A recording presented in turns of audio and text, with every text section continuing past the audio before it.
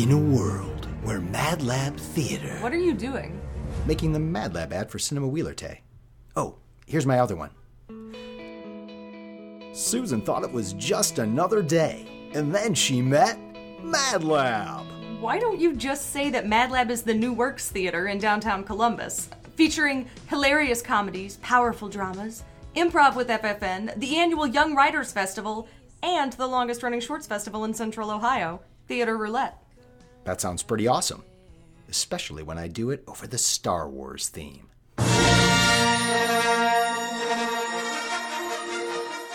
Star Wars is always a good choice. Mad Lab, the original.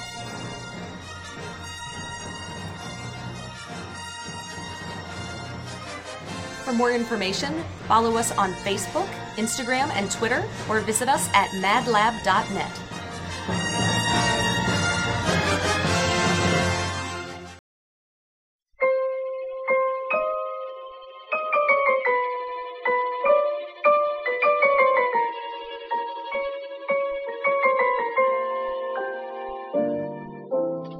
Welcome to another episode of Cinema Wheelertay. It's Sean, Tony, and Scott as usual. Hey! And we're joined today by our third two-timer. We got a two-timer in his house. That's right. We're ratcheting up the two-timers club here. It's Frank Garcia, everybody. Thanks Hello, a lot. everybody. Hey. Hey, welcome back. Welcome back. And today we're going to discuss one of my favorite movies. And I think it's our introduction to one of my favorite filmmakers, his very first appearance on the podcast. The But not the last. And certainly not the last. He'll make several appearances going forward, I'm sure. That man is Alfred Hitchcock, and we're talking about his 1954 masterpiece, Rear Window, today. This is probably my favorite Hitchcock film.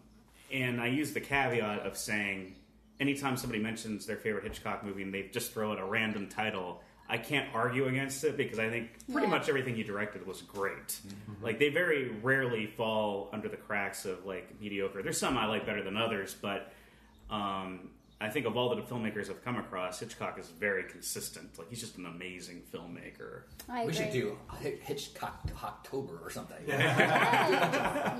I know, that's something that's always dawned on me, too. There's actually an improv troupe, just not to throw out a shout-out, in Chicago that we really enjoy called Hitchcock Tales. They're amazing. Yeah, they actually take, like, the Hitchcock formula and they develop an entire improv comedy show based on it, and they're really good. So It's fun. It's kind of like Hitchcock meets Clue. yeah. Because it's like a murder mystery always. It just shows how malleable the Hitchcock name is. You can throw it out there and use it in any way, shape, or form. And it's called Hitchcock Tales, like cocktails, as in the fact that they're getting drunk while they're doing it. Yeah, they They're take drinking, shots. They're drinking like real alcohol on stage. They go to a bar on stage. Yeah. It's fun. They've come to Columbus a few times, and they're great people, very talented. Yeah, very I always talented. enjoy Great. the show. It's so much fun. They're You channeling could the probably Rat catch Pack. them. I know they have a Facebook page, but I'm sure they have videos on YouTube for anybody that's curious to get a taste of what they do. Yeah, they're excellent, and it just shows like the reach that Hitchcock is still relevant even today. Like, you know, he peaked creatively in probably the 40s and 50s. That's when I think the bulk of his work was produced. But Although his most famous movie is probably in the 60s, right? Psycho. yeah, probably his most noted film. Although pretty much all his movies are classics. People have heard of all of them, you know. And this movie in particular, it's my personal favorite. It was one of the first Hitchcock movies I really sat down and watched. I've always been familiar with Hitchcock before. Yeah. You know, when I was a kid, I remember seeing Alfred Hitchcock Presents on TV and reruns and stuff. And Good Evening, you know, that was your first intro That to was him. my introduction to him as well. Yeah. The Hitchcock. I always Presents. loved the beginning Yeah. of that when they play the theme, dun dun dun, dun, and then they like outline his face. Yep. Good Evening. So classic. Yeah, the silhouette. I mean, it's Yeah, classic. the silhouette. But later on, you find out that his reputation really rests on his talent as a filmmaker and how influential and what a gargantuan talent, literally and figuratively, he was. You know, because a lot of people like they'll say like Orson Welles they think might be the greatest filmmaker of all time, at least of that classic era. And I kind of thought of Hitchcock that way because I think Orson Welles was great, and I'm actually a fan of Orson Welles both as a personality and as a filmmaker. But the consistency of Hitchcock, I mean, just how productive he was. You know, Wells didn't direct that nearly as many pictures as Hitchcock, and pretty much every Hitchcock movie you see, even if it's a lesser Hitchcock film, it still stands out. It's probably better than 90% of other films. And not only does it stand out, but I feel like it holds up. Yeah. You know, I mean, here we are in 2016 talking about Hitchcock. They're still playing Hitchcock movies all over the place, and people know who that is, and the stories really hold up, even though the time when they were made was, 60, 70 years ago. A story like Rear Window can easily be modernized or redone, and in fact it has. There's a movie that came out about 10 years ago with Shia LaBeouf. It was called Disturbia. Yeah. And it was a modern-day take on Rear Window. So, I mean... Yeah, it's recycled and it's absolutely. Repackaged for a modern audience, exactly. but it just shows that the ideas that he had in the 50s Precisely, yeah. are going in that direction. Well, yeah, I mean, I thought what came to mind watching this again were things like, any kind of thriller in a lot of ways kind of owes homage to him, as far as what do you see and what can you prove. There's a whole genre since forever. A lot of made-for-TV movies too. A lot of, oh my God, I saw something, but nobody believes me. Kind of thing. So there's, that whole thing. And then even I got a little bit of like a Love Actually kind of thing, like a vignette thing of all these different apartments and people and their own little stories. I mean, it's kind of you just see how his influences kind of tendrils out into all kinds of areas. And also, he was a pioneer for certain types of cinematography tricks and new discoveries and new ways to shoot things, different angles. Like the first one that comes to mind is that classic from Vertigo. That downward shot, that he sort of created that, and then they used it in movies, especially horror films.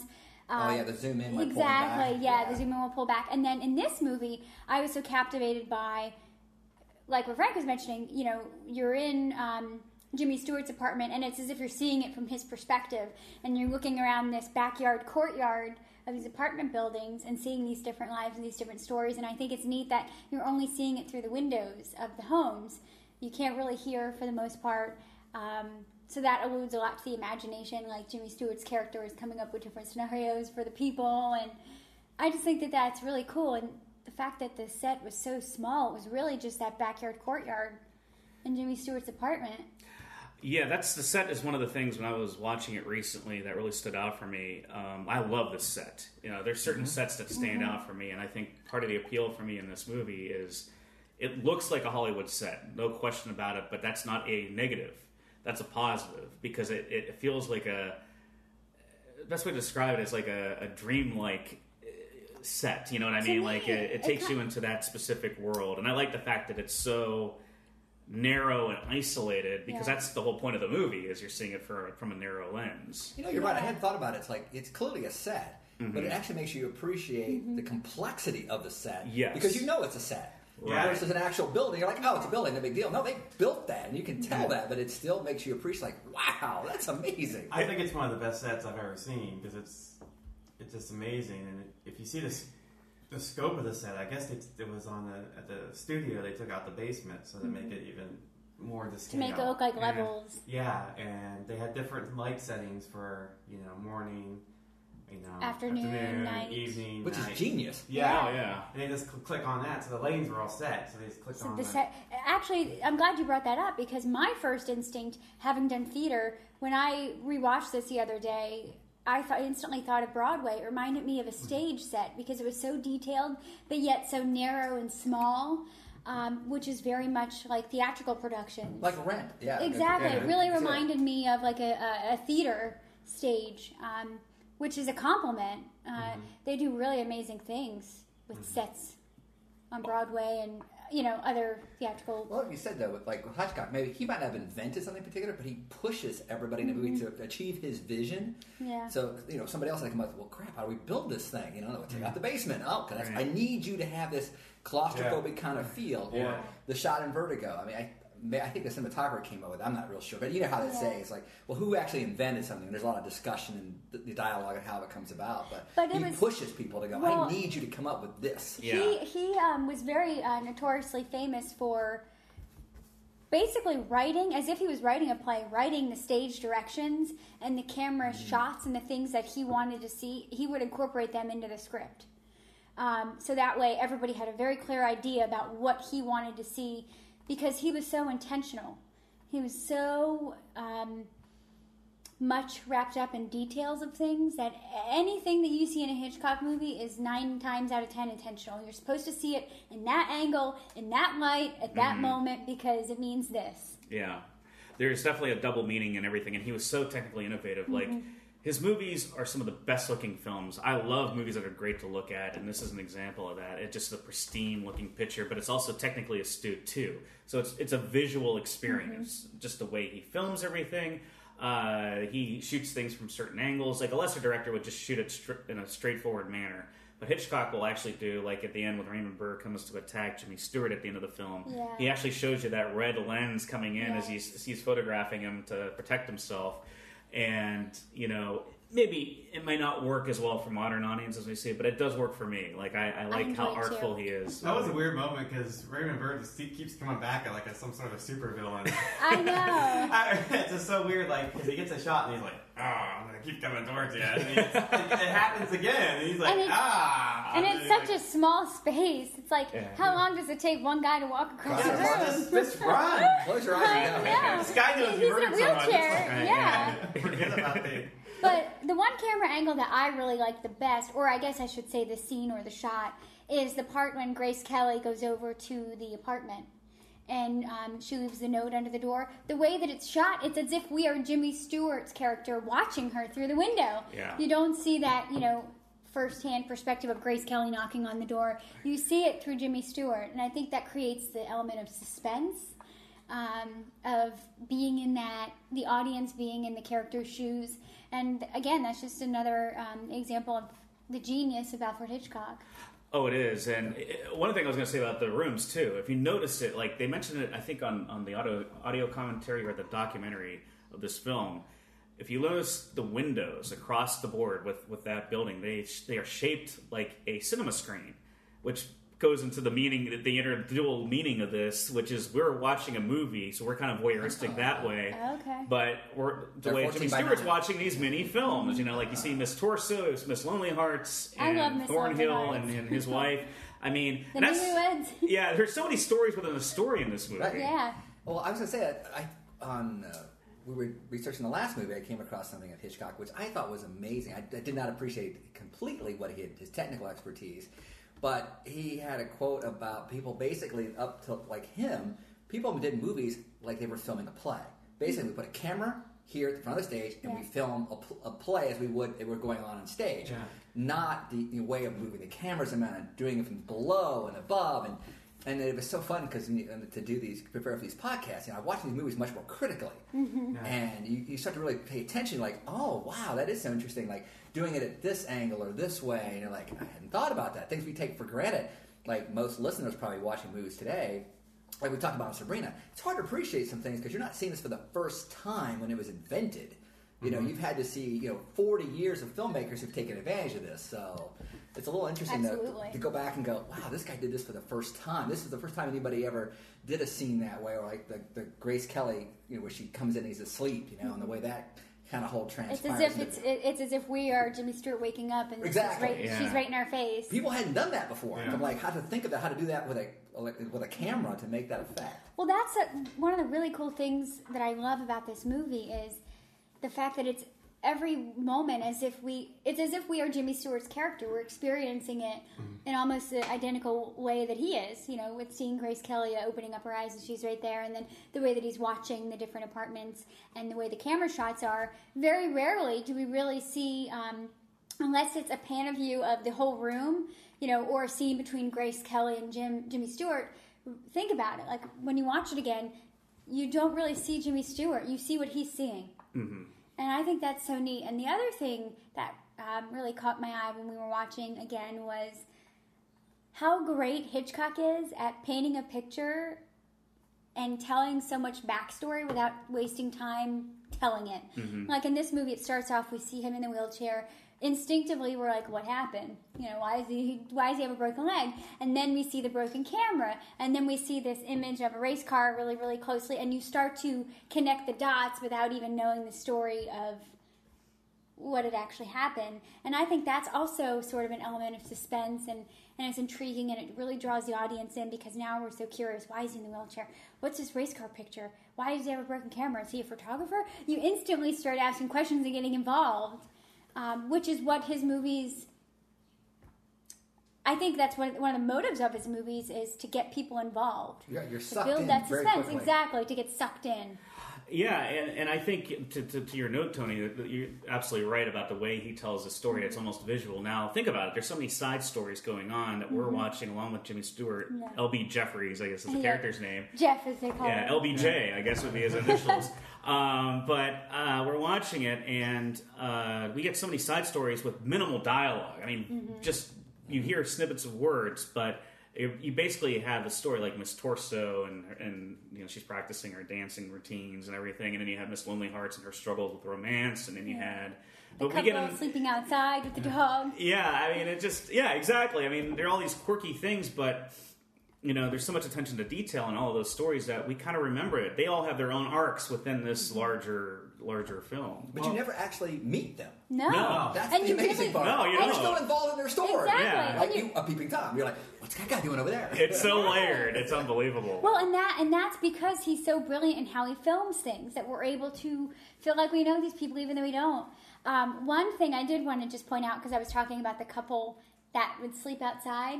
During the filming of the scene where they're outside sleeping and it starts to rain, Jimmy Stewart had a speaker in the woman's ear and one in the man's ear. And before the scene was to take place, the idea was that Hitchcock, he put microphones in each one of their ears, and then beforehand he told the woman, when it starts happening, I want you to pull the mattress into the left window. But he told the man, when the rain starts happening, I want you to pull it into the right window.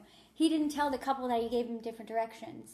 Wow. So then when it starts happening, that fight where that struggle is real. The girl's like, he said to pull in the left window, and the guy's like, no, he told me the right. And then, but the brilliance of it is that's how real life couples interact. Mm-hmm. In a situation where it starts raining, you're struggling, you're frantic, you're just trying to get things done, he was able to create, just his being aware, and the fact that he was so in tune with the human psyche just impresses me so much. Like, he wanted that shot to look authentic, and it does.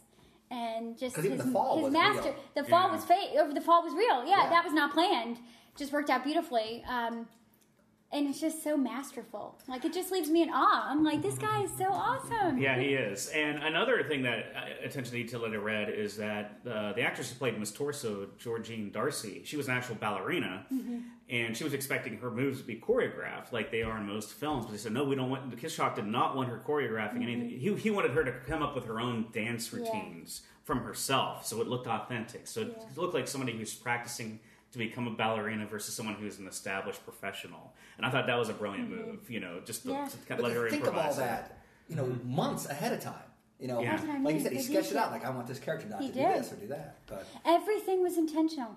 Yeah. From the colors people wore to, Even though there was no dialogue, even though when there is, you can't understand what they're saying, especially from his perspective. Like, there's a moment where Raymond Burr's outside doing the flowers, and that woman just peeks over the fence, and she says something to him, and he says something back, and she gets upset. You don't really hear what he says to her. You just know he's just being a dick. Yeah, exactly. it was funny. You should put on subtitles and see what they say. Be like intelligible. Yeah. Or something. It's usually what I'd pops love up. to see that. Yeah, it's usually what pops up. And you're like, oh, I'm not supposed to hear that. I get it. Whispering in the courtyard. Or something like that. But it's so fun because they play that music with the courtyard, and it's like the music's playing, and it's just like busy, and things are happening. It is like the most lively courtyard apartment setting. Yeah. I mean, we're in an apartment now, and it is not like that. No. These people are just busy doing stuff constantly. Most people are probably it's sleeping also- or laying down. The way that it was structured, too, because they lived in New York City, Yeah. the front side was what faced the main streets. Mm-hmm. So Jimmy Stewart's front door is actually on the opposite street than the courtyard that we're viewing. Those people's front door, is on the other side. So Yeah. Plus, it was summer and hot. Exactly. You would be out more, windows open, obviously. in a city, you have smaller space. It's like row homes, So Yeah. that's kind of I think Right. obviously that's changed with the way we live. Another factor is they didn't have television wasn't that prominent. It was still a new thing in the Yeah. 50s, so not everyone had access to it. They might have a radio, so they weren't really sitting down watching TV like a lot of Exactly. people do now. They were Right. They were out and about. Or air yeah, conditioning. doing things. Yeah, exactly. They didn't have air conditioning either, so Yeah, they had to do things. the guy that gets pissed off at his piano constantly. Yeah. The composer and Well, I want to come back to that thing you said about like the windows being that the same ratio as a movie screen. I thought I had not noticed that. I thought it was really cool. But the neat thing I thought was another thing Hitchcock had said about what he thought about suspense, and that scene you're talking about, Grace Kelly, is a perfect example because he said suspense can be, you know what, there's a bomb that will go off and you have an explosion. That's kind of suspenseful and whatever. Exciting. He goes, my vision of suspense is I show the audience the bomb in the satchel under the table, showing you the timer, showing you the people who are completely unaware of how close that is to going off. He goes, that's how I create suspense. And that movie scene is perfect. Not only does it look like a little movie screen, but you see both sides. Exactly. Yeah. And you see the danger coming, and she's not aware of it, and then, you know, the close calls, and then finally she's caught. And it's like, that is just so masterful to think. You're, again, so sucked Yeah. in because, oh my God, you're like, I'm sure this is where people start talking to movie screens. Yeah. Don't go in there! Yes. He's on the other side! Yeah, he's on there. He's Which is coming. exactly what he's doing, and he's been doing the whole movie. Right, Yeah, and we go, get that oh my later, God, yeah. he's, oh no, you know, that's so awesome. And that's also one of the not first times, but one of the rare times that we do see Jimmy Stewart from like a third party perspective, where we see him starting to get frantic, you know, and getting nervous, like Lisa, you know, because he can see what's about ready to happen. And so that's also interesting because we're sort of kind of what am I trying to say? He's kind of letting us in at that point. A little know, bit the more, yeah. character. You should have to see Yeah. more of Jimmy Stewart than we were before. Yes. Like you said, we're more for his perspective. So it's that rare time to see, you know, Jimmy act, actually, I guess, at a Yeah. certain point to respond to what things are going on. What's going on? And that's something I want to point out. Like the actors in this movie, we'll talk about two legendary performers that we have here. Like these are as legendary as it gets. say no more. Jimmy Stewart and Raymond Burr. Exactly. Excuse me. three legendary performers. But We needed Bill Holden. Where was he? yeah. Where is Will Holden? Bill We need Probably Bill drunk. Holden in here. He was pretty much just shocking. One of the few '50s movies he didn't make. At this Exactly, point, I was yeah. going to say. Jimmy Stewart was always billed as James Stewart. Nobody ever calls him James Stewart. You know, it's always been Jimmy Stewart. But he is probably in my top 10, at least top 5 favorite actors of all time. I love Jimmy Stewart, and Me too. I'm really drawn to his Hitchcock movies. For some reason, whenever he collaborated with Hitchcock, I think it brings out the best in Jimmy You Stewart. want to know why? Because Hitch, he loved Jimmy Stewart from a personal perspective. They were good friends, but he also loved the fact that Jimmy Stewart was able to represent the everyman. Mm-hmm. He was a little bit more identifiable than someone like Cary Grant and some of these other people. And I agree with that. I definitely think Jimmy Stewart, I think he's gorgeous and I love him, but I do see a quality in him that I feel like American men, especially at that point in time, could relate to him. You know, I could be Jimmy Stewart. Not everybody can be a Cary Grant. You know, No. Right, definitely. He's definitely more approachable that way. Yeah. Kind of. Not a actor, so to speak. He's not a movie star. Right. I guess Yeah. from that perspective. And if you think about all the characters he plays in Hitchcock movies, he always is kind of playing that everyman. He's not, even though he is the protagonist, he's not necessarily, he doesn't come off as the protagonist or the star of his universe, so to speak. That's interesting, because it just made me think of that when you talk about Cary Grant in North by Northwest, of course. Mm-hmm. And I got to think about costuming. When you have, you know, poor Jimmy Stewart who's in his PJs like the whole time. The whole movie. He's got one outfit. And It's kind of like North by Yeah. Northwest. Cary Grant had one gray suit, like the entire movie. It was kind of like almost the entire movie. But it's kind of interesting where he kind of puts these men, and the women get to wear whatever they want and be all fashion model, and they're kind of like in this like role and this costume that says this is your persona that you're going to have in this movie, which is kind of neat. But, And I love that about the character. And that's one thing I credit Stewart with. A lot of leading men back then would not wear PJs through their entire movie, but he will because that's the character. The Right. character, he's supposed to be a guy at his lowest point in a way because he's a photographer, he loves adventure, and that's all been taken away from him for several months. So all he's relegated to doing is staring out the window, Sitting around, being a yeah. voyeur, essentially. And although, let's be honest, it's not a bad life when you're in a good position in life. if you're in your PJs all day and you're in your wheelchair and your girlfriend is Grace Kelly, all right? It's hard to... You have a nurse who comes over every day. Yes. To And rub massage. that. Yeah. Exactly. And fix you meals. Who's witty, actually Yeah. is good company. Yeah. But then again, if you think about it, his whole life, I guess his career had been a voyeur. He's a photographer. Yeah. I thought about that too. Yeah. I Like, mean, that's a good point. I thought of it. It's like that was his whole life. He has a been. gift for seeing things that other people can't see, and maybe that's the paradox about this movie. and what interesting Yeah. parallel there might be about a movie about a guy that sees things other people don't see, directed by a man who sees things other people don't see. So there's almost a lot of personal touches in this movie. That's true. Yeah. That's good. That's what I mean. Yeah. Everything's intentional. I wouldn't doubt if that was. It's almost a self-commentary on Yeah. it, in a way. How many layers can you go down and go? I bet he Exactly. meant that. Exactly. Yeah. He does have his. Hitchcock has one of my favorite cameos in this one. Where Oh, yeah. He's in the room with the piano player and he just turns and looks at Jimmy Stewart. What are you doing? Yeah, I love his cameos. That's one thing Hitch always did well were cameos. Yeah.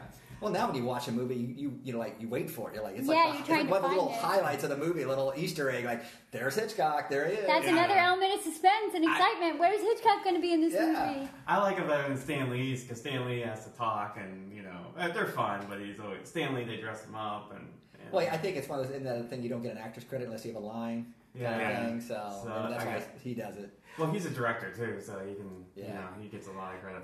That's the thing, though. You're right. Like it really has become a competition between Hitchcock and Stan Lee. Who has the more cameos at this point? It's kind of up in the air. Yeah, but it's not the quantity. It's more so the quality. Yeah. Yeah. Yeah, Stan Lee this week. Hey, watch out! yeah. Stop watching me.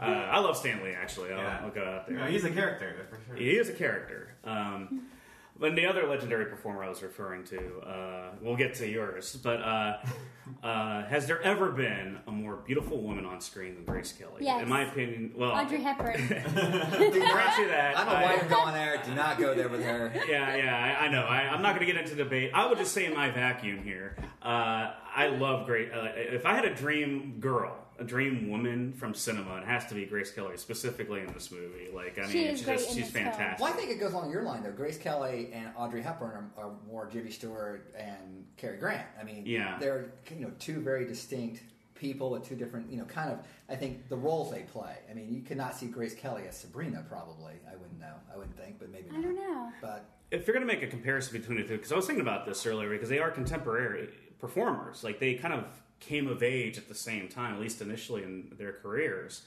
And they kind of represented a certain type of woman, like debonair and class. Now, you're getting Marilyn Monroe at the same time, Who's who's kind of the totally opposite of that. different, yeah. But like Jane Mansfield and that type. But on the opposite end of the spectrum was Audrey Hepburn and Grace Kelly, or kind of debonair, upper class, Yeah. The difference, I think, is, well, Audrey had a much longer career, obviously, but Audrey also showed more range as an actress, in fairness. Like, I don't think Yeah. Grace Kelly was ever going to have the range of somebody like Audrey Hepburn demonstrated in the 60s. Because it's hard for me to see Grace Kelly, because I think the one time that she did show, like, playing a downtrodden character was The Country Wife, which she actually won an Oscar for. But and it wasn't was that a good. rewrite of Philadelphia Story? No, that was High Society. That's High Society. Yeah. Okay, Country I'm Girl. so sorry. The Country Girl. Okay. And yeah, I didn't come across that. It's like, and she won an Oscar that year. Is what beat out Sabrina, I thought, wasn't it? No. Yeah. It's the following year. Audrey won for Roman Holiday. Right. Was Sabrina even up for an Oscar? I think it was. It was up Sabrina, I think she might have been I don't Okay, know for I don't sure, know. but I know No, that wasn't not for that. They were nominated only in technical categories. That's what it Okay. was. The, Yeah. Okay. there was a big controversy when Grace Kelly won for The Country Girl. It was the same year that Rear Window came out, 1954. Oh, okay. So she won it in 55. She beat out Judy Garland in A Star Is Born. Which That's was a right. big Oh, controversy. wow. Yeah. The big steal. Or whatever. Yeah, that's How what that they happened. considered it. It's Yeah. kind of like with Audrey and Julie Andrews, right? That was Although kind of a I have similar, to say, I feel that it was deserved for Julie Andrews. I mean, Mary Poppins is it's such an amazing, indelible- and Julie Andrews is so talented. And I mean, not to discredit Audrey, I think she did some great work in My Fair Lady, and it is a wonderful film. But I do think, I think it was well deserved. I think it was tough.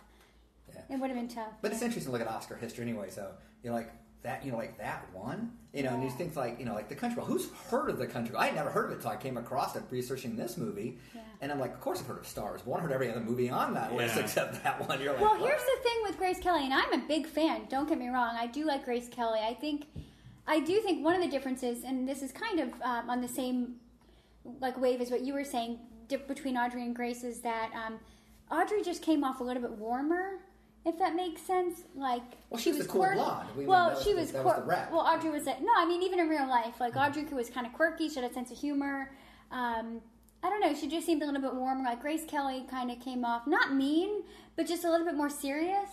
Well, ways like the description I think was the Hitchcock Ice Queen, but she was kind of put the quintessential Hitchcockian.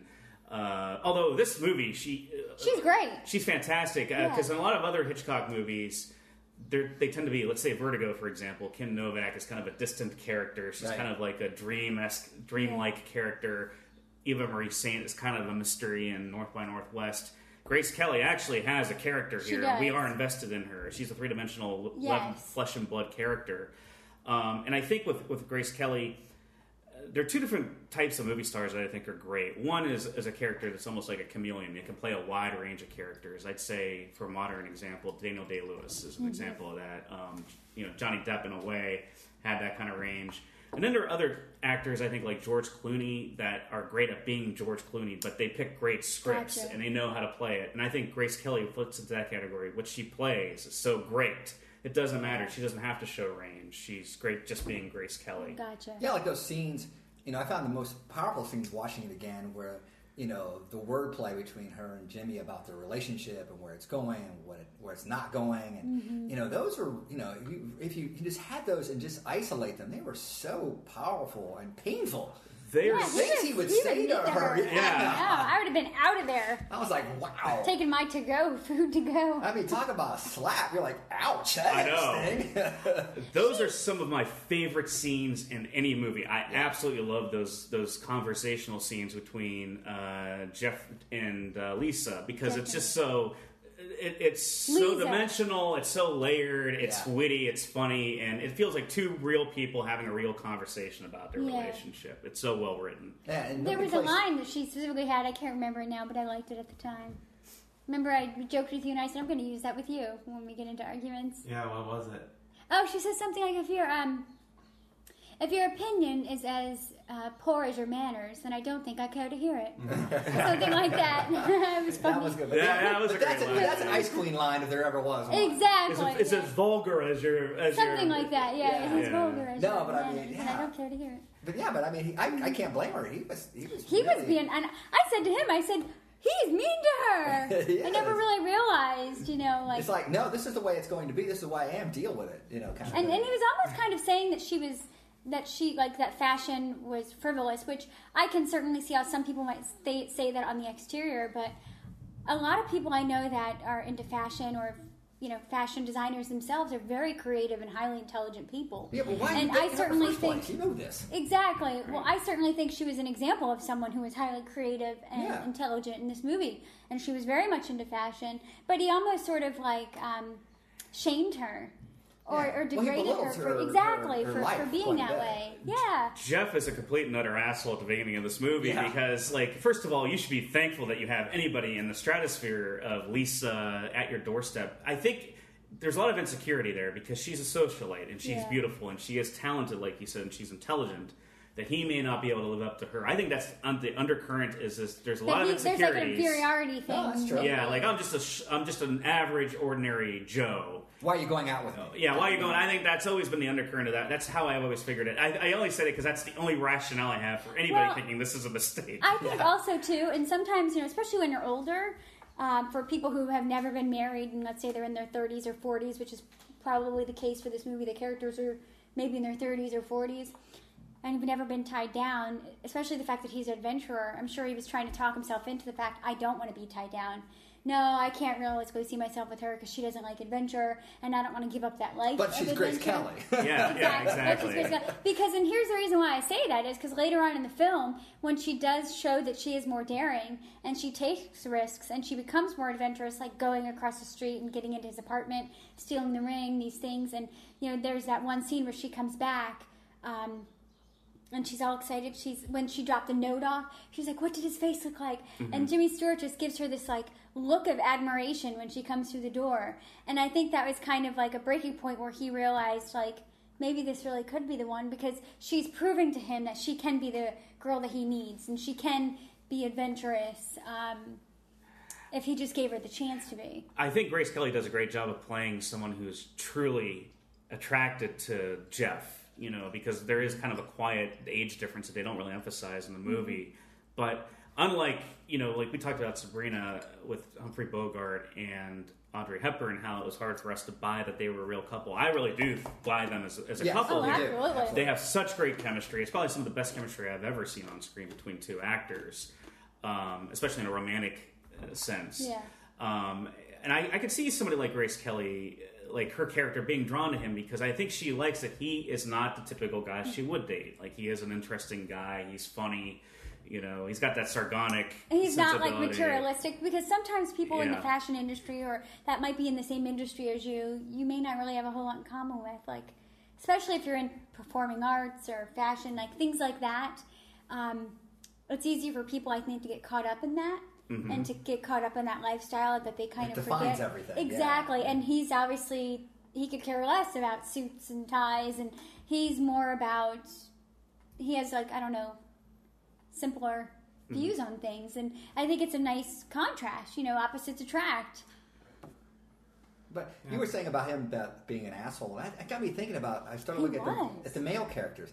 For the most part, most of them are not very likable. No. There's only two, really, that are likable. Jeff's kind of borderline. Yeah. The songwriter Yes. is kind of okay, especially at the end. You kind of see that. Yeah. And then, but, everybody else, I mean, Miss Lonely Hearts almost gets date raped by the guy that's in her life. I was thinking of that Yes. too. You got Miss Torso and the Wolves. She was that are- better with the Invisible Man. Right. It's only hard. Yeah, Miss Torso had the wolves. Uh-huh. Thorwald's a murderer, so we got that. Yeah. And there's Jeff, who's not real great. And then so it's like, wow, the thing was like he doesn't really portray men really well in this movie. And Jeff's a voyeur. Well, and do you know mean to his why? girlfriend. Because in 1954, men viewed women as objects.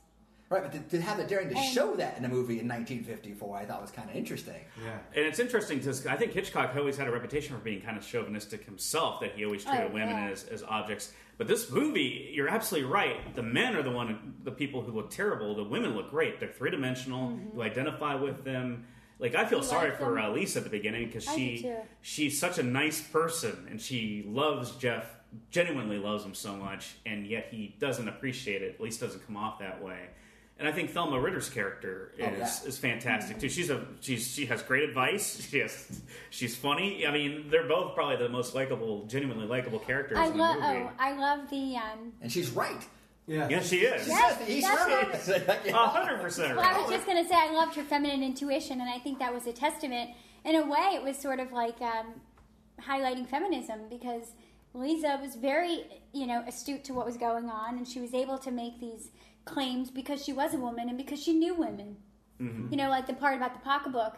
And then, women just don't go on vacations and not take their favorite pocketbook, and women don't throw their jewelry in bags. They'll get tangled. Like, she just knows all these things about women. That's accurate and helps kind of better make sense of what's happening. And I love that. I think Thelma Ritter, though, was interesting because you have these two characters who think of themselves as worldly, and they are in their way, but they're worldly in these smaller worlds, where Thelma Ritter was more like, I know ththese people. Like, if somebody kills their wife, they're going to do it in the bathtub. They're going Yeah. to distribute the body parts in the river. I mean, she knows people, real, like School of Hard Knocks, you want to call it, Yeah. or Street Smarts or whatever. I like that influence. It's like, you two are very well, career and smart in your areas, but I know people. And I'm telling you what's going on, Well, there's also a remark, like, as far as the chauvinistic treatment of the women in this movie, like, where they're talking about female intuition. I think the detective brings it up. Right. Like, Yeah, nothing has gotten me in worse trouble than female intuition. And it's like, and yet they're right. They're both right. Absolutely. They're the smartest people in the movie. Because a lot of times, like, men back then, I think...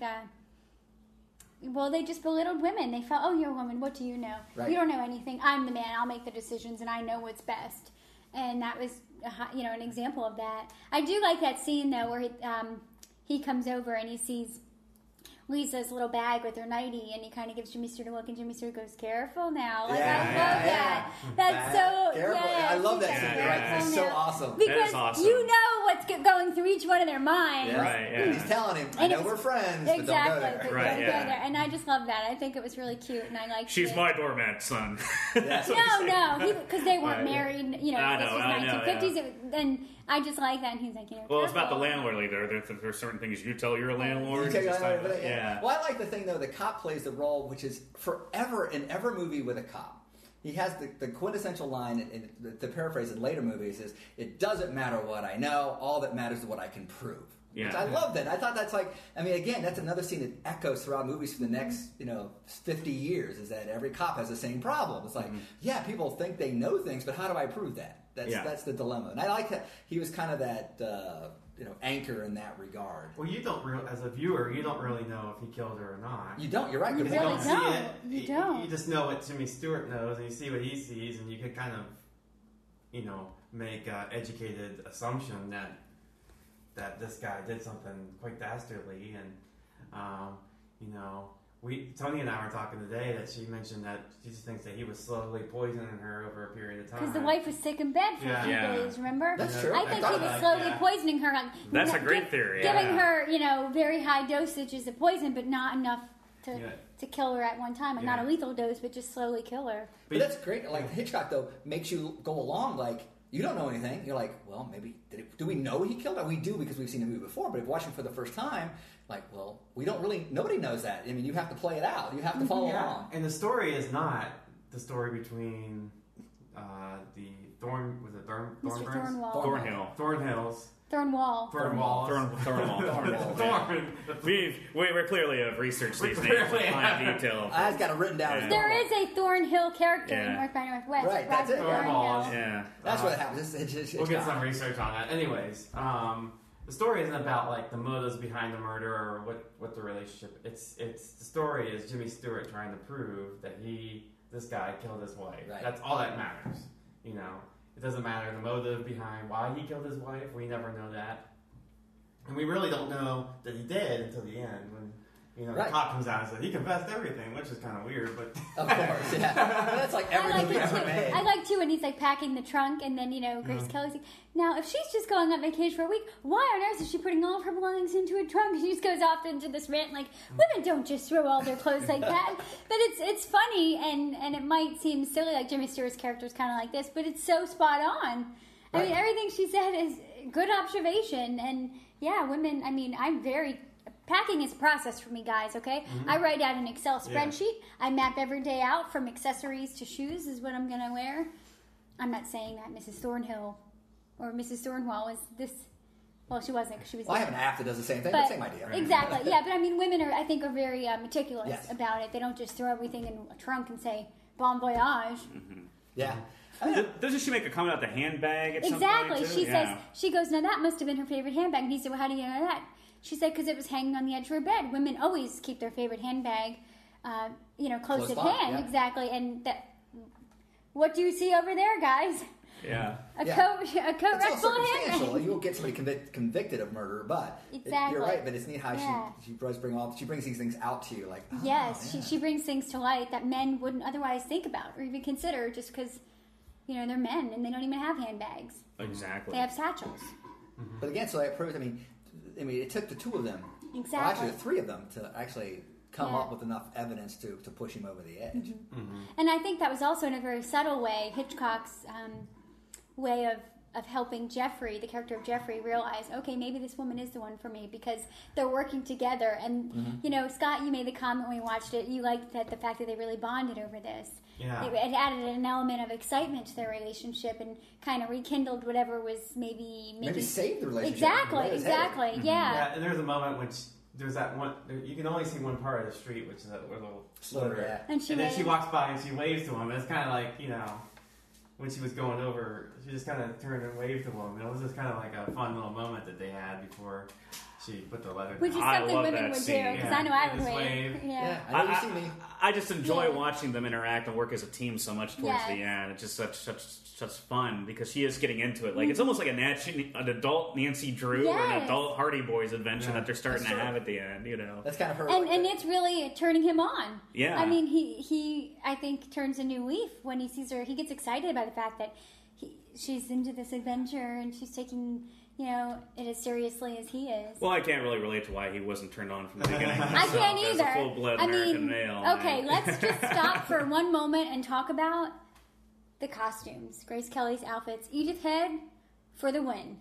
She created all of the costumes for Grace Kelly, and I love every single one of them. That black and white dress that she wears when we first meet her is just to die for. You know, I'm not at all an aficionado when it comes to fashion or costume. I appreciate it and respect it, but it's not something I'm immediately drawn to. But I will say this, as someone who doesn't follow it immediately, the dresses in this movie and her outfits do stand out. Like I remember them all pretty vividly when I watch it. Like the first outfit we see Is that black with that dress? great shot that Hitchcock when she kisses him for the first time on film, and that black dress, and and then The there's black and white. Talk about making an Gorgeous. entrance. You're just like, I I do admire the fashion. I love watching it, and that is so visually arresting. Mm-hmm. I mean, you cannot notice her. You do not look away. You are completely focused on her, and I mean, you immediately have this sense of who this person is from that one shot. I mean, she's a socialite. She's into fashion. I mean, all that comes as But apparent. you can tell that she's loving and caring. Right, but She it's like the comes scene you up said, close like and he sets kisses him. up the introduction to Jeff by those little vignettes. He does Yeah. that in a single shot there with her. And then, but again, that's costuming for you. Yeah. I mean, they can really And do also that. just how fluffy she is sort of afterwards, kind of like fluffing around the apartment, fixing things, and then, do you want to go to such and such, I can't remember the name of the restaurant, well, I brought it to us. She's just, and it just she's shows, made lobster for him. I'm like, man, Yeah. this is a perfect woman. Yeah, She's bringing in lobster to cook for you But immediately. when she took off the jacket and she had the sleeveless underneath, Yeah. I was like, ooh, I'm getting a little sweaty. Yeah. Like, whoa. that outfit, I know, Oh. I seriously want every single outfit in this movie, and I think Grace Kelly is beautiful, and don't get me wrong, I do love her. You just can't compare her to Audrey, not in my presence. So let's talk about her by herself. But I do love Grace Kelly, and I think she's great in the film, and she's so beautiful. And one of the things I wanted to add about the costuming was Edith Head worked very closely with Hitch about this, and they handpicked certain colors that they wanted to create moods. And if you notice all of her costumes, while they're very really stunning and captivating, they're all a little bit subtle. Even that little green suit that she wears, it's like a lighter green, it's a muted color. And then when the scene where she goes across the street, she's wearing like a white and almost like a rust orange colored dress. And all the colors are very muted and soft to sort of fit into the mood of Jeffrey's But apartment. stronger as the movie goes But on. very strong, exactly. And they're still captivating. You're still, Of course, in all fairness, now it's the three of us against you, but Grace Kelly in a brown sack is going to still attract I you. agree. Right. I agree. Grace Kelly is beautiful. I'm not saying that. I want to emphasize Grace Kelly is beautiful with a capital B. Like it's I agree. awesome. Yeah. And what I was going to say too The is way she's shot, too, is Right. Well, that's what I mean. The colors, they had the softness of the lens to sort of create almost a foggy, as if you're just waking up. That's why when she first comes in, it's really soft, and then it gets clearer. I don't know if you've noticed. Yeah. How can you not notice it? But that, again, was another camera trick that I applaud Hitchcock on, because just the attention to detail, he made it seem as if we were Jeffrey waking up, and then at first it's a little blurry, but then we see this beautiful, But talk Grace about every Kelly. man. I mean, every man watching this movie is now immediately in putting himself in Jimmy Stewart's place as the character in Yes. that movie. Yeah. Because, at the time, that had to be a lot of people's dream girl, literally. oh yeah, yeah. It is now. I mean, Yeah. for some people, But to wake like- up and go, wow, to see her like that, that's a lot of guys Yeah, and the would red kill for that. lipstick. Well, I know Hitchcock loved her in real life too. He Like, did. He there's had kind of an unhealthy obsession with her. yeah, which makes sense considering his subject matters of this movie is that would happen. to Unhealthy, them. but maybe not unreasonable. Okay, I'll just say that. I just said unhealthy. Yeah. I heard people like on the set though, like people that worked on the set, I watched on the documentary, they absolutely loved they Jimmy did. Stewart and Grace Kelly. They loved both of them, said how great they are. And to your point, like we always kind of think of her as an ice queen. From what I've heard, she was a genuinely nice person. She had kind of an interesting, kind of quirky sense of humor. Apparently, I read. And where she had a rep for being a little too nice. But that was it. Like, and that's kind of what I was saying when we were talking about her and Audrey, is that she just came off. I'm not saying she was really like that, but the roles that she chose, Absolutely. she just came off as someone colder and less. And because she was so beautiful, not that Audrey isn't, but it was harder, I think, for every woman to identify with Grace Kelly. And the fact that she became a princess. She's a living, breathing Disney character. Yes, exactly. Yeah, she basically is Snow White and Cinderella and brought to life. And she became a real princess. So. She did, legitimately a real princess. Which I think was a shame for film buffs, because we only got like 5 or 6 years of Yeah. Grace Kelly on screen because she became the princess. But listen, Monaco. I'm not hating. Grace Kelly's a Philadelphia girl as myself, so With a I'm transatlantic representing. accent. Wow, she Transatlantic masters the accent. Mid-Atlantic accent to a T. She does. If you want a textbook example of Mid-Atlantic accent, go to Grace Kelly in anything, and you'll find Is it Mid-Atlantic or Transatlantic? Transatlantic. I think it's Mid-Atlantic, right? I thought they 'Cause called it's it between Transatlantic. both channels. Well, I don't know. transatlantic means both. Like Okay. like trans, I think. European and American. Exactly. I don't It's know. like an undefinable accent. Yeah. Well, can we talk a little bit about? I always wanted to talk about Miss Torso. Yeah. This again, I thought was interesting. I got a real vibe. I don't know why I keep coming back to Audrey movies, but maybe it's because of the time period. But I got a very Holly Golightly feel. Yes. Because she's talking I about juggling agree. wolves. I'm like, why is she juggling wolves anyways? Why are these guys in her apartment all the I time? thought so too. Yeah. It's like, is this how does she supplement her income? I mean, that whole like $50 to go to the powder room thing, because these dudes in tuxedos are always at her door. She's going out, and this is obviously And we she's find out not her true love. She's an unemployed dancer for the most part. Well, that and there was a scene later on where you do see like a veteran, a war hero, or a soldier of some sort. It looks like maybe he's her husband. He comes home, Or a boyfriend, or and whatever, they- yeah, he comes home, he's yeah. her boyfriend. So I don't know what the story is there, but she did have someone, which is probably Right, why- but look, these other guys. In the meantime, it's like it's that whole like I go out with them and they buy me dinner, and what is that? It's kind of neat. That's Again, kind of a we don't know the mystery. We story. don't know. We Yeah. get kind of sucked into it a little bit. I thought it was so Yeah. neat, and then of course she's having that little party with all the guys. overt sexuality. Yeah. She bends over into the fridge, more than once. Okay, we get it. Yeah. But it's She's in that little outfit. I know, but that character's so neat. But you start looking again. When you start looking at all the other characters, you start trying to extrapolate their stories or retroactively.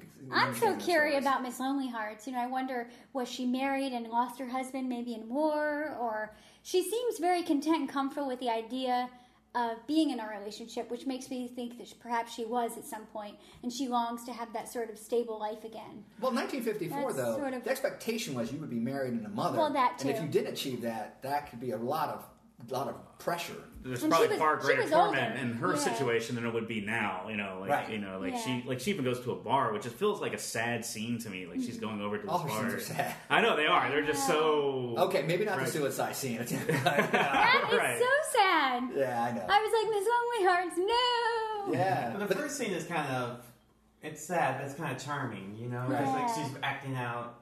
Like as if she's on a date. Yeah, so it kind of gives you, it gives her a lot of personality, And- it's something and, that you would, it's definitely the most. And Jeff joyless- kind of laughs at her, though. Which Because is kind of, again, it's back kind of him being an asshole. comical. Yeah. Well, they always go back to it was his comical at reaction and first because it everything. seemed like she was like playing. You didn't really know. But then as we got to know her better, we realized how sad that initial scene really was. At first, you think, is she just miming or playing? Like you don't really know what's going on. So I could definitely see why he would laugh because from the exterior, it was funny looking. Here she is lighting a candle and pretending Right. like she's cheersing to someone. It's Yeah. like what? Yeah. But Yeah. then as we get to know her, we realize that's sad. But don't you feel like you'd love to know more about each one of these characters? I I do. would. They could all be Just their own. enough. They could all be their own movie. Yeah, Like exactly. Miss Lonely Hearts could be a movie. Miss Torso could be a The movie. composer. The songwriter, the composer Yeah. could be a film. Hey, Raven Bird. That's certainly a movie in and of itself. Yeah, that it whole can almost situation. again, like I talked about Love Actually, where you can kind of see all these interplay and then have them all kind of come together. You can see how they all interconnect, anyways, but then have all their stories intersect again later as other yeah. movies have done. because they all live in the same apartment complex. Right, and how they interact, outside those connections run deep, and the songwriter ends up with Miss Lonely Hearts kind of thing, and so. Well, even when the dog gets lowered from the top out, I mean, The it's just such a basket. weird, quirky thing. That this is dog so gets- awesome. Yeah, and this gets lowered and it goes out. But maybe it's a New York thing. Like if you Yeah. live in a tenement area, maybe that's not that in unusual. the 50s, that was a thing that For you could do. Midwesterners, you're like, holy crap! But that's genius. Yeah, How do you It's walk your dog? genius, yeah. I feel sorry for the dog too and his Yeah, fate. 'cause The he dog died. who knew too much. Yes, exactly. Was the Yeah. dog. And I that know. scene is sad too. And the neighbor's Yeah. like, we're all supposed to be neighbors. Which one of you did it? It's just so sad because it's like. Because oh. who doesn't break into a monologue against the neighborhood when your dog dies? Most people, there's no mourning. It was just like, all you people, he was the Yeah. nicest person in the neighborhood, and you all shunned him. You killed him. Why? And then everybody immediately goes back to living their lives. Yeah. After she says that. Doesn't one person laugh or like shrug or I something? think so, yeah. And they all just kind of go back. Well, they didn't kill him. It was Yeah. Raymond Burr. Yeah. Yeah, Raymond Burr. What a But vicious you can't do bastard that he is. today. I mean, it's almost a rule that you don't kill the pets in the movies unless you're really going for some shock value. People really dislike hurting the animals. I mean, you can mow down people by the hundreds, but kill an animal, people lose their minds. They do. Like, I remember in Jaws, like, when the dog died, like, where they hint that the dog died, it always bothered me more than anything else, Right. anybody else who died in the movie. There's just something, because I guess we feel protective of animals in a way, like little kids, too. I think that's I the was same. going to say, I'm more sensitive to kids. Like, we Yeah. were watching an episode of Game of Thrones, and there was a young girl that got burned at the stake. And they didn't show the details, but before it, she was, like, screaming and crying. And Yeah, it's she very was yelling, hard. Mom, Mom. And, I get emotional even That was- thinking yeah, about that's it. emotional. That really Yeah, got right. me. Like, I can't handle when I see But animals, I mean, I do feel for, but little kids, I'm done. But maybe the monologue was to kind of, in some ways, lighten that scene a little bit. Exactly. And the Yeah. fact that they're all like, Yeah. we're just going to go back to having a life. Yeah, because really that was just a plot device to move the plot along. as to why we Exactly. need to look here and what's going on. Because then it made him say, what was in that garden? And then that's when Yeah. Grace Kelly goes back over. And I do love that when she's talking with him and she has her hands behind her back. Oh, I and love she that, points too. to the ring. Yeah, that she's part Yeah. of it being, she knows she's being watched. Yeah. Well, Yeah. it's a great sequence because I love what you mentioned with the ring, and then you see Raymond Burr look at it and look straight at Yes. Jimmy Stewart. That's a beautiful sequence of events that Yes. they pull off. Raymond Burr, by the way, is outstanding in this movie. He has very little dialogue, but his stares say everything. Like you can tell this is a mean-spirited dude. Like that he's kind of self-absorbed, maybe narcissistic, just because of the looks he gives. Like he feels like this is what I do. I mean, Well, I You think want he's- him to be the murderer. I think Yeah, you he's do. also. Yeah. I think he's also very paranoid, rightfully so. He just killed his wife, and he's just paranoid. And then when he finds out people are onto him, that heightens that emotion. But even when you don't see him, the scenes where he's sitting there in the dark smoking a cigarette, Yeah. that's Yeah. scary. I mean, that's Yeah. really cool, but you can't even really see him in that scene. Yeah. no. And you're still like, ooh. You just see the light of the cigarette. Yeah. You know, he's in there. And I do love that scene where she points to the ring and then he looks down and then the way he like pierces up because we're looking because the way that the camera is as if we're Jimmy Stewart, so we all instantly when he looks up and then Jimmy Stewart kind of reels back in his chair a little bit to get out. well, of even it. when before that, when he grabs her and you see Jimmy Stewart like Yeah. just backing up and he can't Yeah. do anything, and he can't do He anything. like start, No, he that's like, terrible. I think he feels like he starts kind of crying a little bit. Yeah, he's he's like, crying. what do we do? Like, what yeah, do we he's do? unable to do anything Yeah. about it. And in fairness, he is guilty of these things. He actually was the one who got her involved in this whole scenario with his own voyeuristic tendencies, and then it led to this. And then and also just as shocking is when he gets attacked in that apartment. Yeah. Because I love the way Stewart turns the lights off. He's completely in the dark, and I love that sequence when the Raymond Burr finally enters his apartment and starts saying, "Do you want money? What do you guys want?" And Stewart, you never see his face; you just And he hear him doesn't talking. talk. Well, he even waits a very long time to talk. He And does. then Rainbow's like, say something. Yeah, it's like that's the other thing. It's like nobody ever knocks. Nobody just walks into his apartment. You ever notice that? Yeah, No. why didn't he get the Nobody door? knocks. Well, because they The know, murderer, yeah. they know he can't get up and get it. I No. can't, but you figure out as a courtesy, you'd say, "Hey, I'm outside. Can I come in?" Well, not the murderer. Are you He's in a decent? wheelchair. He can wheel over and lock I the guess door. it right? could. Yeah. Well, no, there's a step up. He can't get up to that. There's a step Yeah. Oh, up. I had to step up. Yeah. Oh, there you go. Hitchcock's brilliant. He put a step Yeah. up. He can't get to the door no matter what he does. No. Because she unlocked it because she left the apartment. That makes Exactly, sense. Yeah, we don't. Of course, the thing is, how does he go to the bathroom? Nobody ever discusses that, but that's another thing. We don't need to get involved in that movie, but that's kind of interesting. Well, But it's he has maybe there's not a step up for the bathroom. It's just, Yeah. he just, Well, I get the impression that the woman kind of wipes him down. I don't know if she goes all the way down. But remember, like, she gives him Like a- massages and yeah, stuff, it's like a not sponge bath. kind of a sponge bath thing. yeah. Maybe that's it. But yeah, that's kind of neat. But that was just a great way to get Thelma Ritter into the scenes. I thought was great. It The way is. She they was introduced that character. fantastic. Good. And it's a great way of weaving in exposition about, like you said earlier, about Yeah. Jeffries as she comes in, because we learn everything about him. We learn that he's on the fence about his relationship with Lisa. He's a photojournalist. He's done all these things. But the main thing I keeps talking about with respect to the relationship with Lisa is how he doesn't want to give up his life. Mm-hmm. But I like how the Thelma is travel and everything. Yeah. Have you hit your head? What is wrong with Yeah, you? she's like- You're exactly. never going to find someone this great ever Right? again. No, yeah. If you're gonna settle down with anybody, this is. But She's got the Greek sometimes chorus for it the rest of had it. to- Yeah, duh. Well, Yeah. he had to kind of learn the hard way, and I think in that moment when he saw that her life was on the line potentially, Yeah. he realized, hey, this is, sometimes it takes people extreme situations to make them realize what they have. Or he didn't really know her as well as maybe he thought he did. Exactly, Yeah. and that was after she started getting into the adventure, and I think his feelings for her started getting stronger, just by virtue of the fact that he was seeing a different side of her. Because he kind of almost seemed like he just thought she was frivolous and materialistic, and now he's seeing that. But I wonder why he started dating. Well, I know why anybody would start dating her in the first place. But if he wasn't impressed with that to begin with, what caused him to start dating her? Period. Because he still wanted to maintain that relationship. He says, "Can we keep things status quo?" Yeah. Guys are shallow. Exactly. Exactly. But I mean, I assume they met on a photo shoot or something. You would Yeah, think him being a because photographer. Yeah. they did show him shooting like Women on Life magazines and stuff. Yeah. They showed. So my guess is they probably met through that channel. You would think that's kind of tied. Yeah. That's why again why it works. You buy the story, you buy the relationship because of the way they interact, their careers kind of intersect. So They do. Again, like you said, Hitchcock builds this whole world that you immediately fall into and go along with. There's really not a whole lot of suspension of disbelief with any of these characters. Yeah, and men always want their cake and eat it. They always want to have the cake and eat it too. He's a selfish bastard. He let's face really it. is. He's a selfish Yeah. bastard. Yeah. In this He likes movie. to peep in on other people because he's bored. Right. Yeah. He's a voyeur. He's It's like, dude, get a book, right? Yeah. He's not the reading type. He even said that. Yeah, he No. even said that. One thing I wanted to touch base on is the music in this movie. Now, I'm kind of Was it used. Bernard Herrmann? It's not Bernard I Herrmann didn't in this think so. instance because it actually Bernard Herrmann is a guy I put on the level of John Williams as like competing for the best film composer in the history And of Henry cinema. Mancini. And Mancini is certainly up there, but this one it's like it's not by Bernard Herrmann and it's a more lighthearted score. It's like jazzy in the beginning because they wanted to sort of play into the jazz scene that was taking place at the time. I remember reading or hearing that somewhere, that the opening scene, it's a little jazzy, if you remember. And that was because they wanted to be a little bit more contemporary. It was Something like that. And it was Franz, I think it's Waxman, I think is his name. He actually scored movies like Sunset Boulevard, Rebecca, Oh, wow. which was a Hitchcock movie, and Bride of Frankenstein. So he's done some Oh, okay. classics.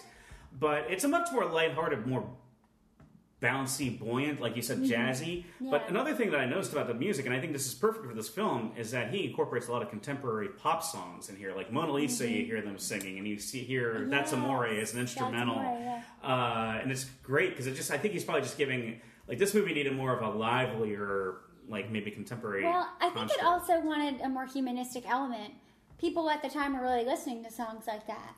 So they wanted to kind of, again, bring you more into that world of making it a real place by hearing songs that are actually people listen to in the real world versus these beautifully orchestrated numbers by Bernard Herrmann. Yeah, which are moodier pieces, Exactly. but brilliant in their own way. But the movie, it's like, you're right though. I never thought about it. Like a lot of movies have background music, just to play over a scene. That really doesn't happen. I mean, if there's no reason to have music, there is no reason to have music. There's the songwriter playing the piano and people singing at a party or whatever. The music kind of morphs into A lot of the music... to be part of the scenery, I guess. Exactly, and most of the sound that we hear in this movie is external environmental sound. People talking, the guy playing the piano, the noise of the streets outside, which is very much realistic. It's as if we're Jeffrey living in that apartment with him. We hear all these environmental sounds. Or anybody living in any city. Exactly, Yeah. any city, which you hear the cars and the horns when it's nighttime and stuff. And again, just another stroke of genius with respect to details on Hitchcock's part. I mean, just getting us into that world of feeling like we really live in this secluded courtyard. Yeah, exactly. I mean, it just kind of had that. Everything's kind of isolated, and I love that. Yeah. That's the whole mood of this. Plus, the lighting, like you said, is always in the dark, and day and night are very much like contrasted in this movie. That kind of give you a feeling like you're just sitting there, Yes. like Jimmy Stewart, just watching it And go all by. the craziness happens in the dark, too, Yeah, if you noticed. Yeah. that is. But there's definitely elements of like his movie Rope in this, where it's Oh, a very yeah. confined scene. Yes. You're very boxed in versus North by Northwest, where you move all around the country and Yes. do all that. But that kind of claustrophobic feeling. But again, you have a guy who's trapped in a wheelchair in a small apartment, so of course you kind of want to convey a claustrophobic feeling. Yeah. And like you said, his only outlet is out that window. He doesn't have a TV. Yeah. He's used to not always being on the road and traveling. He goes into all the different adventures and where he's at, and living out of a Jeep and whatnot. So, quite a contrast to someone who's now can't do any of that. Yeah, Right. who's used to being able to explore, and now they're confined to this box of a 4x4 apartment or whatever. But that also, I think, enhances the element of fear, especially when Mr. Thornwall, enters the apartment. Jimmy Stewart's literally trapped. Yeah. He can't get up. He can't walk. There's nobody in there to help him. It's dark. That's what I call Hitchcock master suspense. Exactly. yeah. He put this guy from the very beginning in this spot to be at the end to go, Yes. oh crap. And we all know as the audience, that's another reason why that scene is so suspenseful for us, is because we feel that fear with him. Oh my goodness, he's in the small room. He has nowhere to go. He can't even get up. But this guy's a killer. But he never thought it through, and we as moviegoers didn't think it through. Like, No. what if you find out he really is a murderer, and what now? Now it's not just a game anymore. This guy has something to worry about. He's got motive now to kill you. Because he's already killed once. Well, I think Jimmy And Stewart he liked her. Well, Yeah, Jimmy, he did. Yeah, apparently enough to marry her. Yeah, well, good Jimmy, point. but he didn't like her enough because he killed her.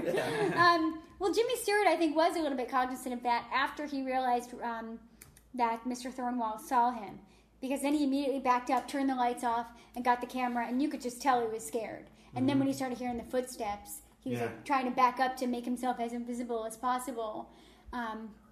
Which again is just very human, natural that's funny. things He had that people would he do. had that telephoto lens, and I'm an amateur photographer, and it's like, okay, when you use a telephoto lens, it's a pain in the ass in one way because you have to be a certain distance to make it work. Because you get too close and you have too small a field of view and you can't focus. And I read about the lens that he has is this monstrous lens. Yeah. He goes, from that range, you wouldn't see a thing. It'd be like looking at something with your hand up against your face because of the zoom is so powerful. I thought that was kind of a little tidbit in there. It's like, but most moviegoers, and I would never known it unless I was researching it, but I thought that was kind of neat. But I also don't It think was. his character's concerned with getting a good picture at that point. He was just trying to blind. No, but when he was using Thornwall. the telephoto to spy instead of binoculars. Oh, I see. Okay. That he really okay. wouldn't have seen anything, because it had been It was so Gotcha. close. the telephoto was so powerful that at that range you had been too close to see anything. But it was interesting though. But I mean, it was clever though. I think as a director, as a character, to go, well, wait a minute. I have a very powerful, item here in my telephoto lenses to look across the apartment instead of using binoculars when he wanted to really zoom in. That was very, again, attention to detail, very neat. Like, Right. of course a photographer would have a telephoto lens. Of course he wouldn't grab that one, the monster one. But I mean, it was so cool. Well, Hitchcock was always so good at using his environment and incorporating that into the story that he was telling, with the characters, or even like Vertigo, that church that they go to. And, he was always really great at making the world that he was creating seem very real. Yeah. He did, and also vivid. Like you said, he utilizes the environment, the way he constructs shots. It's kind of like you can relate to a lot of what's going on. He doesn't make the obvious choices with a thriller. And another thing is Hitchcock's humor. He has that dark humor. I don't think that was pretty prevalent in Hollywood back then, that everyone was incorporating that. Some probably were, but Hitchcock is a master of black comedy. Like, almost his movies are almost like black comedies in a way. There's always that undercurrent of kind of... There's humor. and a little quirky, a little offbeat, with everything. Like, You're right. He does. There's always a little bit of there's that humor aspect to the dark humor. Yeah. It's like, we're kind of laughing, but should we? Well, that's like, just thinking of North by Northwest, there's a quote, and forgive me, listeners, I'm going to butcher it, I don't know it by heart, but Cary Grant's character, Roger Thornhill, says something to the effect of, I have 5 ex-wives, a mother, and 3 bartenders that really depend on me, so if you want to kill me, or he says something along those lines, and it's very witty, because he's talking, I forget what it was in context to now, but anyway, it just shows that humor and just that kind of dark wit that Hitchcock... Well, all the murder attempts on him in that movie. Exactly. And there's always a chuckle. Yeah. Yes, Afterwards, and that's what you this almost was. died. Yeah, Yeah. that's what this was. Somebody, I think they were trying to kill him. I think it was when he first got captured and went to that house, and he didn't really know what was happening or where he was. I think that's kind of when he said it, but it was really funny and kind of quirky. Like, I've got 3 ex-wives, a mother, something and two bartenders that depend on me financially or something like that. I don't know. Right. I mean, he's a master of tone in general. Like, and tone is a tricky thing, especially because it's kind of a blending of a variety of different elements, but they're very distinctly Hitchcockian. That's why he's become an adjective, because it's such a distinct flavor. And I always love filmmakers that have that distinct vision, from the visuals to his use of music, his use of camera angles, the dark humor. Amazing. He's a genius, and I could see so much of the influence on Hitchcock on a wide variety of filmmakers like Scorsese, like even Spielberg, like the Coen brothers, David Lynch. Yeah, David Lynch took it to an absurd, surrealistic, even darker corners, But that just shows you these are all great filmmakers that have influenced other people themselves, and that shows you what a giant Hitchcock is. And he had such a brilliant way of using color, and I know I touched on this when I was talking about the costumes, but even in all of his films, when you think about Vertigo, how whimsical and just sort of blurry that world is. It's almost as if we're in this constant dreamlike state, like Jimmy Stewart's character. From the colors that Kim Novak wears, the way that her hair is almost, it's so blonde, but it's like this, looks like a watercolor. Everything is just so blurry and unclear. And then you have something like Psycho, where it was filmed in black and white to create that really dark, feel and mood. And I just think he's really brilliant for doing that. In this movie, everything was a little bit sharp and brighter. And that was, I think, to tie into how life is. Real life is bright and sharp. And I don't know. I always really admired and enjoyed that visually. Any Hitchcock movie that you watch, it's a different experience visually. The colors, the tones, and I don't know. I just think that's so cool. Yeah, it's really neat. But like you were saying though, with the Hitchcock was a master though. If you can't have it always be dark, can't have it always be light, can't have it be suspenseful. You have to like a good piece of music. It has to have highs and lows. It's got to pace itself. To keep you interested in because if you keep if it's like a thriller where it's always scary, then you kind of come numb to it, I would think. But right. His way of a little chuckle here or there, maybe dark humor. We don't want to make it. This is not a comedy. No. It's not a murder, but we got to lighten things a little bit here and there. Yeah. And whatever. And like the neighbor who, like we talked about earlier, who over the fence is like, "What are you doing?" Kind of the busybody. Those little pieces to kind of keep you moving in the movie and not just about this crazy, scary guy who lives across the way. He's killing people. I always compare like Hitchcock in a way to Rod Serling, who created The Twilight Zone, because I think The Twilight Zone for television was a similar, because it was an anthology series, so you saw different stories each week, and I feel like there's an equivalent of those two kind of showing, bringing absurdity into the mainstream almost, like these maybe quietly surreal, offbeat, absurd. They brought that into the mainstream landscape of American culture, where people could start like, this is a little offbeat and it might be a little unsettling, but I love it and I want to keep watching it. And it made it accessible to people who normally would have steered away from that stuff. Well, people are just by nature very attracted to things we don't know, and just the odd things, strangeness. But what a twist, though, from like what people have been seeing, which were musicals, and everybody in there's romantic tuxedos, comedies, and the slapstick kind of stuff. And what a turn where people start going, or like we're talking about Rod Serling. It's like, it's a cookbook. I mean, he forgets lines like that. You're like, wow, that's really dark and scary. From what people had seen up to that point. Right. On the Waterfront was really dark, and and again that whole genre kind of like takes off at that point, but. You start to see that where people are making movies that are like a little more gritty, a little more comedy. Even the gangster movies at that time were a little kind of bigger than life. You didn't really feel like they were around the corner from you every day to a certain extent. Just so creative. I mean, he's just a creative genius, and I think like so much of that, his influence is still around. Like, and even in modern thrillers, every thriller made since Hitchcock has borrowed in one way or another from Hitchcock. From the Hitchcock textbook. So, what do you guys think overall of the movie? Like, what's your overall impression? Like, how does this rank for you within the Hitchcock pantheon? Or any movie in general? Oh gosh, Frank, you want to start?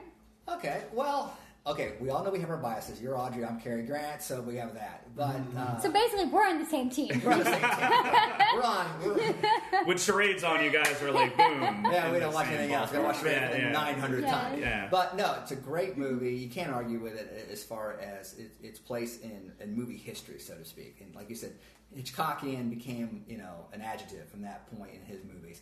But it's fun to watch. It's still fun to watch. It's like any other Hitchcock movie. The more you watch them, the more you start seeing more things, the more layers you see. I think the movies become more enjoyable. The characters are very fun. Thelma Ritter's always a favorite. I'll watch her in anything, really. I mean, as a character actor, she's amazing. She's really almost like a third star in that movie, so to speak. She brings so much value to the scenes Yes. she's in, and that's a sign of, I think, a really good supporting actor. Yeah, like you were saying, like Yeah. it moves the plot along with the exposition that she has that role, but she does it so well. It doesn't feel that way. Her character's so genuine. But yeah, and everything from admiring the set to the lighting, it's very visually very fun. It's a good story. You get sucked in. I mean, all the things you want in the movie. I mean, you want to if you're into suspense, Yeah. you cannot enjoy this movie, even if you're not used to that age of movies from the 50s. I just don't see how you couldn't like it just to watch that. And if you're a movie buff, I don't know how you cannot have this as part of something of your education to see in a movie. Yeah. Yeah, I agree. Like for me, this is not only my personal favorite Hitchcock film. It's in my top 10 favorite movies of all time. Like, the more I watch it, like, I've always loved this movie since I saw it. I think what makes it distinct for me, and this is not to say, I'm going to put a caveat, like I said earlier, if you pick Vertigo as your favorite film, or North by Northwest, or Psycho, or even The Birds, I'm not going to argue, because I think they're all great in their own way. But this is my personal favorite. I know it's critically acclaimed, too. Don't forget To Catch a Thief. Another great, again, But a whole different movie. Right. A whole different, Yeah. other mood and everything, but still, yeah. Right. Great costumes, though. That is still a costume. Fantastic.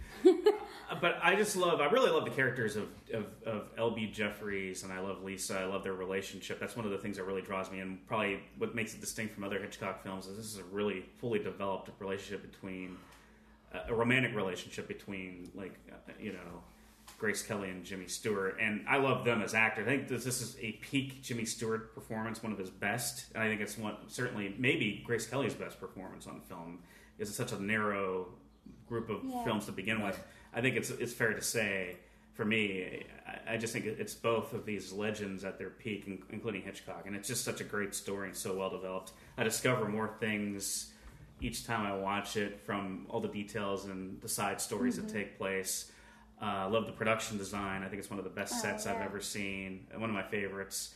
And I think I highly recommend it as a gateway, not only to Hitchcock, but just the classic films in general. It's another great gateway. If you're interested in delving into cinema before 1970, that's one of those movies I think you can easily pick and get you into that world. I'm sure it's on many top 100 lists of great movies of all time. It makes us perennial. Like, it's always on those AFI lists in the top half, and deservingly so, in my Absolutely. opinion.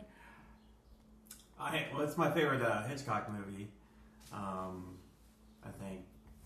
I'm pretty sure it is. I actually like The Birds a lot, because I think the humor and the suspense, and it's just such a weird movie. Why the birds are doing that, but I think the set is just awesome. It feels like this weird. It feels like a play. That's but it's totally so fully what I think. realized, and you can see that everybody in there is having. It seems like all the actors are having a good time because they have this set to work with. I mean, they are in this. There's no, there's not a lot of special effects. It's just they feel like they're in this world. And What made it easy to get into character for all of them that way? Yeah, exactly. You were in an apartment. Yeah. Yeah. You had You're a in this piano. apartment, and there's a courtyard, Yeah. and it's all set up. And I like how everything's from Jimmy Stewart's point of view, or Jeff. I find it weird that Jimmy Stewart's named Jeff in this. For some reason, that seems weird. He doesn't seem like a Jeff. But, well, technically, he's an LB. He could be he's still Lionel or something. I'm going to say it stands for Lyndon Baines Jeffries. That's just the only thing I could think of. Oh, yeah, we're calling Jeff. His last name is Jeffries. Yeah, well, they called him Jeff, though. Is what Jeff. Yeah, okay. In older films, they always nicknames that usually are based on your last name versus your first name. Yeah. I noticed. Yeah. Lionel. I think the L stands for Lionel. That's what I just Yeah, said. it probably I think does. It could be Lionel. But I like it's very atmospheric, you know. I like the scenes of they just show the courtyard and they just kind of pan around. They show you what's going on and all the different stories that are going on. And tonally, I think it's very disciplined. It never really, you know, jumps around tonally, and the acting's really good. And like you said, I like the chemistry between Jimmy Stewart and Grace Kelly, and yeah, it's my favorite Hitchcock movie. Yeah, I mean, I love them all. I mean, I can't really say I have a favorite because they're all so fun to watch. I think every movie, like I was saying earlier, has its own world. It has its own story, and it's really hard for me to pick which ones I like best. I mean, there are definitely a couple that I tend to gravitate to when I'm in the mood to watch a Hitchcock film. But no, I love this movie. I agree with everything you three gentlemen said. I think the acting's fantastic. The visuals, the story, the details, it really holds up. I'd love to see it on the stage. If anyone's ever adapted it to a play, I think that's something that's really could be feasible, and I'd really enjoy seeing that. I think it'd be very fun for an audience and definitely fun for an actor to be in something like that. Yeah, it's just Hitchcock doing his thing. Yeah, it's Hitchcock doing his thing, and he doesn't disappoint, as always, and the fun thing is when you watch it, you keep learning and discovering different elements about it, as with any of his other movies, and I think that's fun. I love both of the actors very much. Jimmy Stewart is probably in my top 5 men, so it's fun to see him in this. And I do love Grace Kelly. She's beautiful, and she's great in this movie. And I do think it probably might be one of her best performances because the character was so strong. I feel like this was a great chance for her to actually play a character versus just a beautiful or cold or icy blonde. She really had a lot of heart, and I enjoyed watching her in this, as well as Jimmy Stewart. And yeah, I just think it's great. I highly encourage all of you to get it, and not only this movie, but get the DVD box set of the Alfred Hitchcock. There's about 6 of them in there. That's what I have. I think it has like The Birds, Rear Window, Psycho, North by Northwest, and Vertigo. So it's like a 5-pack. Yeah, and that's a great segue. You know what I'm talking about? Exactly. I know exactly what you're talking about. In fact, like I always end the podcast, like the best way to watch a movie, I think, outside of an actual movie theater on the big screen is on Blu-ray. And that, I believe, is on Blu-ray. It's called Alfred Hitchcock, The Masterpiece Collection, and Rear Window is part of it. Yes. And it is an amazing It's box 50% set. off right now, gang, on what website It is is. that? Go ahead. I mean, it has so many films, but they're all loaded with double features, and they all Yes. look pristine. Like, Rear Window looks pristine. And if you can't afford it, Rear Window is available. I think from about 2 years ago, in 2014, they released a standalone Blu-ray of Rear Window. It's probably from the same one that's in the box set, which looks fantastic. And it was, I think Rear Window was remastered in 2000? Yes. The year 2000, it was remastered. But the great thing about this box set, and I'm sure the standalone DVDs have it too, there's tons of commentary, tons of special features, and it's really fun for the Hitchcockian person out there. And it's a great looking set too. It's great pictures, and even the sleeves look fantastic. Mine came with like fun little postcards with quotes. Mine too. Quotes. That Roger Thornhill quote was on the back, so I'll get it when we're done and I'll read it out. But yeah, I mean, great movie. Yeah, Tony and I can't recommend this box set enough. If you love classic cinema, you love It's so Hitchcock, good. you have to own this You 100%. do. You know, You do. We don't hawk too many things, but we definitely hawk this. This is a good one, gang. Yes. And so is the Audrey Hepburn box set that's out there too. I haven't quite seen that yet, but I'm sure it's as pristine as this one. So. Well, we want to thank our special guest again, Frank Garcia, for joining us today. Thanks so much, Frank, for coming out. Thanks for having me. He'll be back when we cover Charade, I'm sure. Yeah. The greatest Hitchcock film that never was. Exactly. We're no doubt having you back again and again and again, you know. And we are always performing in town ourselves. Tony, Scott, and I would have put in a personal plug for a show I'm directing called The Putz, which is a live stage comedy which stars Scott and Tony are in it, along with other people, some of whom have been on the podcast before. Yeah. That debuts at the Wild Goose Creative in Columbus on August 12th on Friday, along with my improv troupe See It Thursday. So that'll be a fun show. And we have Idiot Box, which is a sketch comedy group that all three of us are in. We have a show on Saturday, June 25th, so it's next Saturday, at Cafe Kerouac. The show's at 8 p.m. There's no cover charge, and we're doing it a little bit differently than what we normally do. We're kind of doing more of an improv-based set, but lots of old favorites will be there in terms of character work and stuff. So if you can have a chance to come out, we can meet us. We'd love to meet our listeners, and be sure to follow Cinema Muerte on Facebook and Twitter. If you like what you hear, please give us a 5-star rating. Yeah, absolutely. And subscribe and share. Yes, please do, and continue to listen, because we love doing the podcast, and we'll come at you next time. We've got some great movies in the pipeline that we're going to be discussing this summer. So as we do, and we'll end on the note of great Rear Windowness and mystery, and we'll see you next time. Thank you.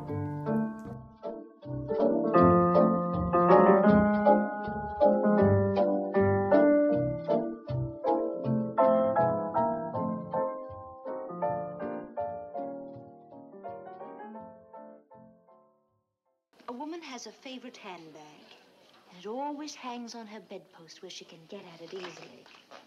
And then all of a sudden she goes away on a trip and leaves it behind. Why? Because she didn't know she was going on a trip, and where she's going she wouldn't need the handbag. Yes, but only her husband would know that. And that jewelry. Women don't keep their jewelry in a purse getting all twisted and scratched and tangled up. Well, they hide in their husband's clothes? They do not. And they don't leave it behind either.